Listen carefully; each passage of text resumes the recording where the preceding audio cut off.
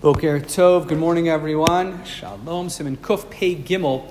We've been discussing the laws of Kos Shel Bracha when you're making a bracha over a cup of wine in a scenario of a mitzvah. So for example, Kiddush and Havdalah, the halacha is discussing back when they benching over, when a person would bench over a cup of wine. We've seen it's not necessarily a practiced halacha nowadays, although in some situations we do that. Now we saw yesterday that you're supposed to, when you recite, when you're making doing anything with the Kos Shel Bracha, let's say benching over a cup of wine, you're supposed to lift it with both hands and you should be holding it in your right hand. What happens, of course, if you're a lefty?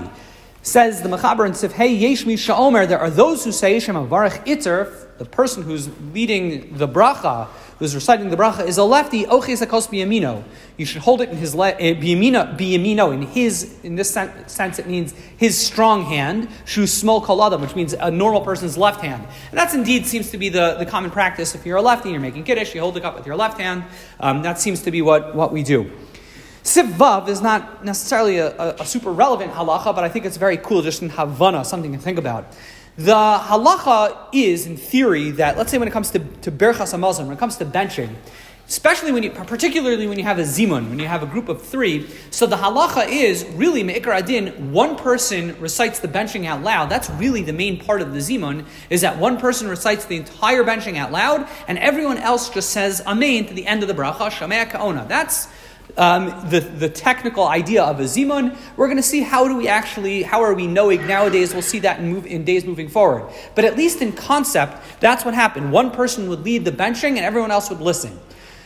The Mechaber wants to know, im avru v'sachu, if a person, one of the people who's listening, started talking while the leader is is benching and having everyone in mind. So the halacha is, im sachu b'shashu mevarech, if you, as one of the listeners, were talking while the person leading was benching, lo yatsu, you have not fulfilled your obligation. The Mishnah Berurah explains the reason why. It's assuming that you've missed, because you were chatting and talking about the football game, you didn't hear some of the bracha that is the ikuva. We're going to learn moving forward, there are certain parts of different brachas in benching. If you don't say those parts, or for that matter, you don't hear those parts of the benching, you've missed that's a critical part of the bracha, and you haven't fulfilled your obligation.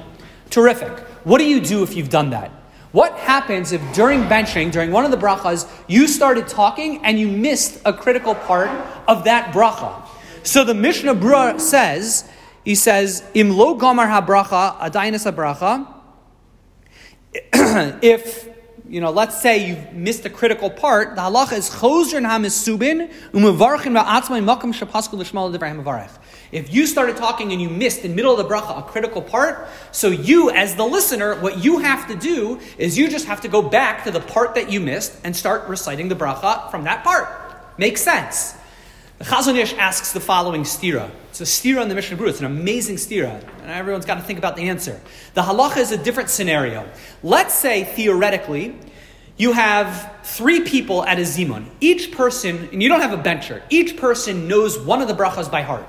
So the halacha is, the Mishnah Berurah says, Mr. A can recite the first bracha, Mr. B can recite the second bracha, and again, have everyone else in mind, everyone else listens, and Mr. C recites the third bracha, and they kind of fulfill it all together. Terrific. The Mishnah Berurah says, however, if let's say I only know the first half of the bracha, and Mr. B knows the second half of the bracha, so there he says that doesn't work.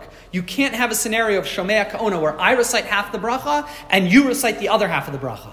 Chazon Ish wants to know, what's the difference? Why over there do we say Shomea Ka'ona, you can't listen to half a bracha, or you can't recite half of a bracha? Yet over here, the halacha is, yes, you can. If I was reciting the benching for everyone, and you started talking halfway through, the halacha is, you just continue that second halfway through. Can you recite half of a bracha, or can you not? It's a stira. So what do you say? Get back to me. I'm not giving you the answer until tomorrow. Wishing everyone a good. It's great kasha. It's a Chazon Ish again. Siman Kuf Pei Gimel. What's the answer? Stick around.